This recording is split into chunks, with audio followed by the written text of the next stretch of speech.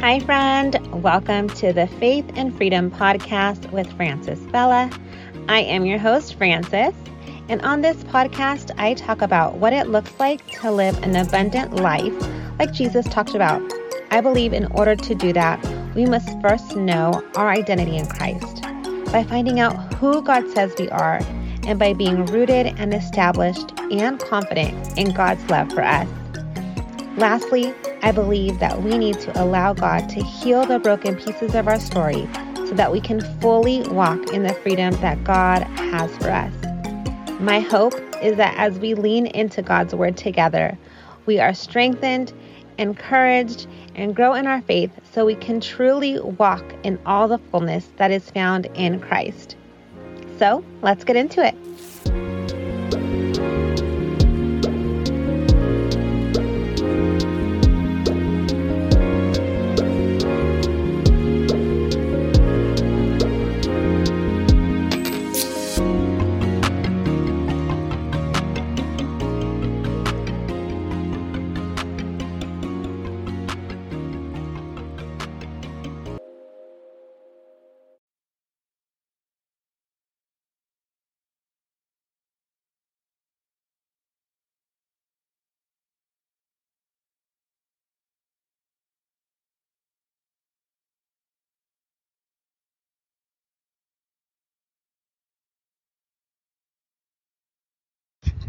Hello, friend, and welcome back to the podcast. Today is going to be a little bit of a longer episode. So far, the episodes have been pretty short, but today I wanted to kind of just share a little bit about my story and what led me to start doing this podcast. Really, it was kind of a God nudge to start it, but the journey that got me here has been a roller coaster. And I wanted to share my story, not so that you can feel sorry for me, although you might, but really it's to share a little piece of my story and to impress upon you that God is able to heal even some really tough stuff. And not only that, but so that you know that I am a fellow, what's that word? Sojourner? Is that the right word? I don't know. But I'm on this journey with you. I am not coming from a place of talking at you, but really just wanting to encourage you, because I am on the same journey of healing as you are. And if you're here listening to this podcast, it's probably because there's some things that need healing in your life as well. So I'm glad you're here. And I'm going to share a little bit about my past. Now, I am currently in my front yard. So if you hear, I'm hoping that this mic will kind of wash out any of the background noise, but if you hear noise, I apologize in advance. This is where my quiet space is today, and I really felt the need to share this today. So just a little bit about my childhood, because when we're children, the things that happen in our childhood we carry throughout our entire life, right? And it's so interesting. I was reading a caption from this doctor who has studied post-traumatic stress, and specifically as it relates to soldiers that come back from war. And he said a statistic that 90% of veterans, or 90% of soldiers that come back from combat who end up with PTSD are directly correlated to childhood traumas. And so it's just crazy, because in our childhood, that's when, our brain is still developing and we still are forming beliefs about ourselves and about the world around us. And those things are going to impact us throughout our life, right? And so that's really where my story begins. I, at a young age, was exposed to some scary stuff. I would say the first hit happened when my parents separated. My dad had an affair with our live-in nanny. I must have been, I don't know, like 7, I guess I was at the time. And, or maybe a little bit older, but I was very, very, very, very, very angry at him. I felt that he destroyed our family. And I saw, my mom grieving through that betrayal, right? And I was older because I really did understand what was happening. I saw my mom, just going through the emotions of what something like that could cause, right? And so I must have been like 9 when they began to talk about reconciliation. And at that point, my dad had gotten his mistress pregnant. And so my mom had chosen to forgive him. And so there was talks of reconciliation. And that same year, my grandfather, my dad's dad, was murdered. And so that was a huge, scary thing in my world. The following year, which now brings me to the age of 10, my parents were still not officially back together. We were still, I don't really recall if we were living in another state, but we had moved after their separation. And my dad was murdered. So now I am 10 and I just have, trying to process the separation. I'm still very mad at my dad, and he is now got murdered. And so I have 2 people in my family who have been murdered, and I'm trying to process this, right? At the same time, our family it just was very chaotic. And then the following year, so now I'm 11 years old, and my aunt was murdered. And so you can imagine that, how do you process that? I don't even have the words. As a kid, to be leaving, we lived in fear for a really long time. And what's sad now going back is that there was nobody really to tell us. And by us, I mean, me and my cousins that are similar age. There was nobody really telling us, we're safe, we're okay, because nobody really knew. And all of our parents were grieving the losses, right? And so it was a very scary several years. And those years really, really impacted me, even now. And so I say that, there's more that has happened since then, but that's a big one, because that is the big trauma that came up recently that has led me to this place. And I'm going to fast forward now as an adult. I'm married, I have my own children, and in the 2020, of course, we're going through this whole pandemic situation. Everybody is shut down, and we had just moved to a apartment in Orange County, and I remember we had been there maybe a month, and for whatever the reason, I think it was because there was a lot of stuff online at the time about human trafficking, and I am really intrigued by, I shouldn't say the word intrigued, I'm very passionate about protecting children, and I was reading a lot of stories of women locally that were being, followed, especially with their small children. And so I was reading a lot about that. And so I don't know if that is the reason why I looked up our area. I don't really know. But just so happens, I'm searching on the internet for some kind of criminal history or something.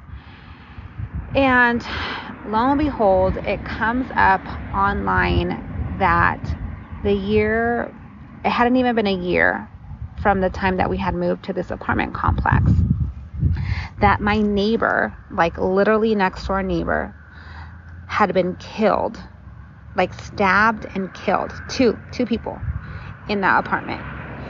And when I tell you this was like the beginning of, not the end, but the beginning of a very long spiraling, I can't even explain how this impacted me. This brought up so many emotions, and I would have thought at this point, if prior to this situation happening, someone had asked me if I had like healed or grieved or, gone over, quote unquote, what had happened to my dad and our family, I probably would have thought like, I'm over it. I'm an adult. It's been 30 plus years, since that happened. You guys, I can tell you that it almost just, what's the word I'm looking for? I didn't even leave my apartment. I could not leave my house because I was stricken by fear. I was stricken by anxiety. I was a mess. There's no other nice way to put it. I couldn't sleep. If I did sleep, I would have in my time of trying to go to sleep, I had a very intrusive thoughts. I felt like I was never going to get better. It was awful. I can't even tell you. It was just terrible. And if you have ever been in any kind of, have you ever experienced any kind of like anxiety or, even like panic attacks, how not disabling, I don't know if that's the correct word. It's just, it's like, it's terrible. I don't even have the words to express. It is scary and it is terrible. And I, for months, was like, I can't leave the house. I didn't want to go to the grocery store. I didn't want to go walk anywhere. And at that time, there's really not that much you can do because we're in the middle of a pandemic. But I didn't even really have the desire to leave my home because of the anxiety and the fear that something was going to happen to me or my kids. And luckily, because I literally thought that I felt like I was going insane. I felt like I was going to lose my mind and I needed help. And my husband is a veteran, and thankfully there are many resources out there for veterans and their families. And I was able to get some counseling, or I ended up reaching out to an organization locally who at no cost gave me a therapist. And it was like, oh my gosh, it was a saving grace. It was literally God helping me get through such a dark season. And while working with the therapist, I was able to have hope. And I was able to come to a place where I could sleep.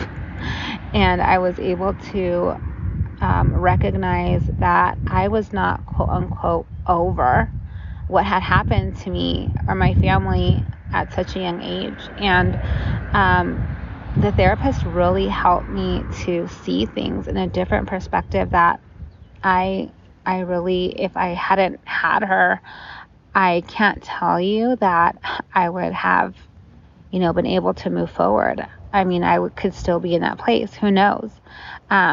So if you are listening to this and you're like, oh my gosh, I am there. I am in the pit of anxiety right now. Number one, I want to let you know that you are not alone and that you will get through this. There is a light at the end of the tunnel.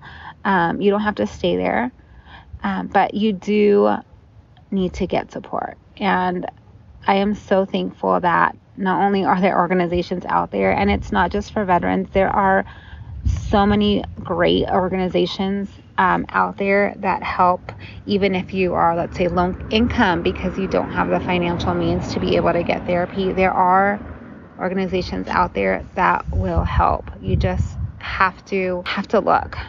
And I am so thankful that I came across such a organization that was able to give us that support. And so number one, you're not alone.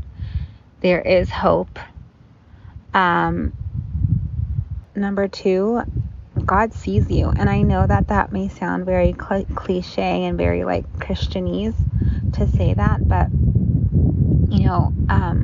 in my journey of learning how to rethink about things and change the way I think, one of the things that I have learned is that when you have a victim mentality, and I've talked about this in a podcast before, that sometimes we get stuck in these patterns of thinking that are not beneficial for us, right? And if we have a victim mentality, it is because at one point we have been victimized, and we have to acknowledge that, right? We have to acknowledge the pain that came with being a victim, whatever that looks like, but also not to stay there and to recognize the thoughts that have caused victim mindset. And one of the things that I've learned is through having a victim mindset comes the thought of looking for someone to save you, right? Like you want someone to just like rescue you.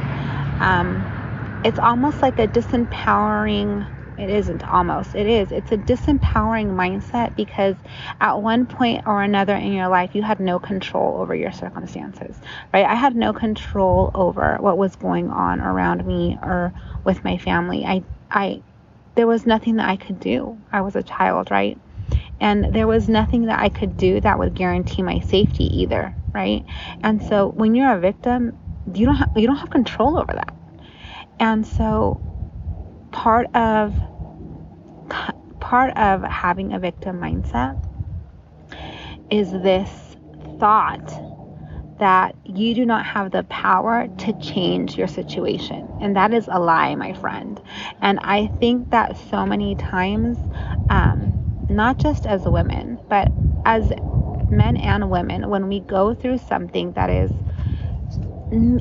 it doesn't even have to be the level of, horrific situation, but anything that would impact us emotionally, we can get into this mindset of blaming and disempowering ourselves to make a change.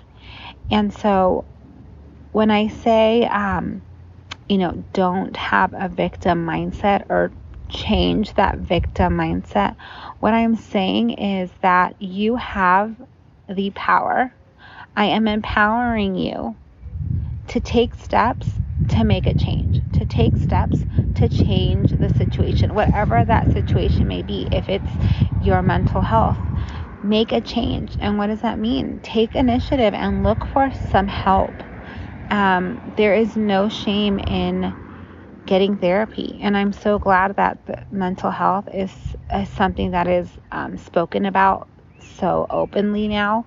But it's also, what I've noticed is that it's also become like this like crutch, like, oh, well, I had this trauma and this trauma. And so it keeps you in this mindset of, because this happened to me, this is why I'm like this, right? And while there is some truth to that, right? There's truth to the fact that our traumas and the things that we've gone through have impacted the way we see life, the way that we do things, the things that aren't always the best behaviors or the best patterns. We still have the opportunity, we still have the power, right? We are empowered. If you're a Christian, you are empowered through the Holy Spirit to live in such a way that would be holy and pleasing and bearing good fruit. So we no longer can use, I shouldn't say we can no longer use, I should say it is not to our benefit to say that because of such and such, we are now like this. Because when we come to Christ, He empowers us. And the only way that we can get a hold of that empowerment is by walking with Him and abiding with Him.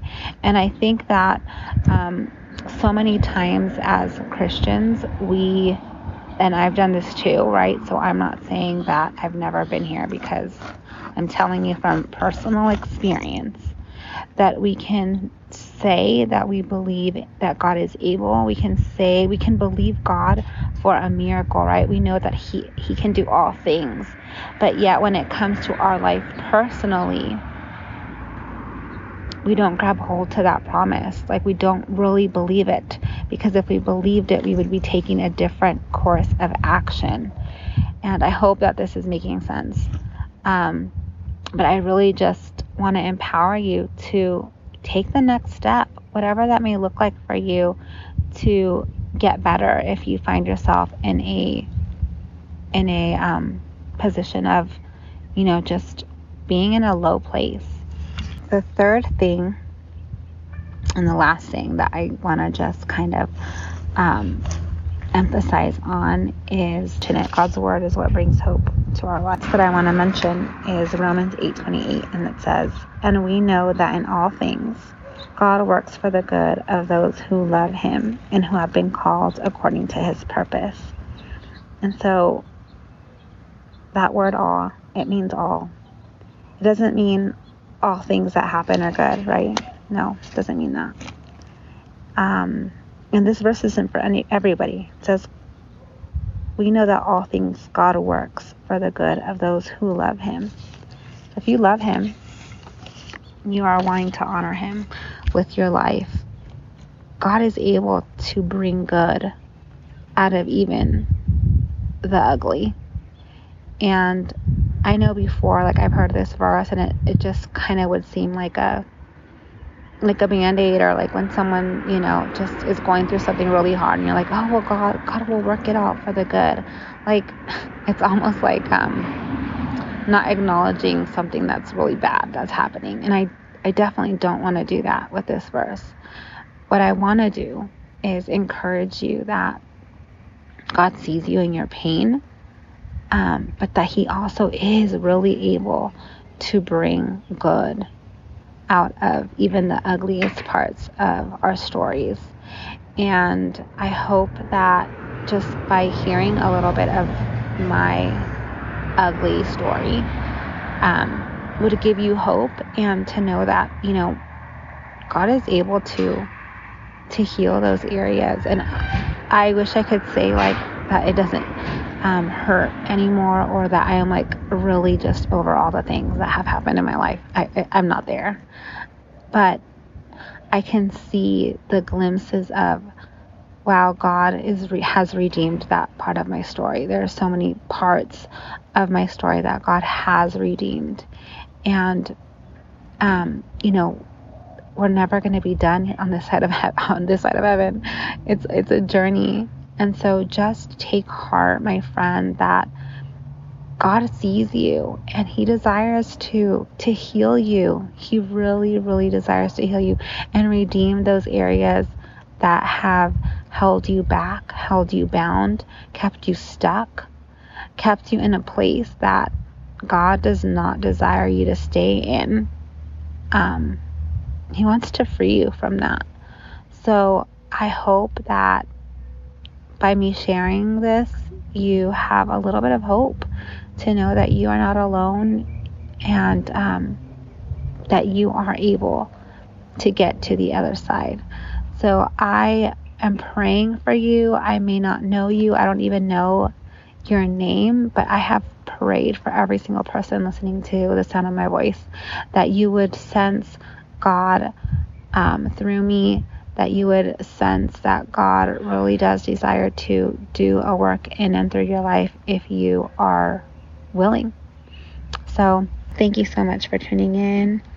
Until next time, take care.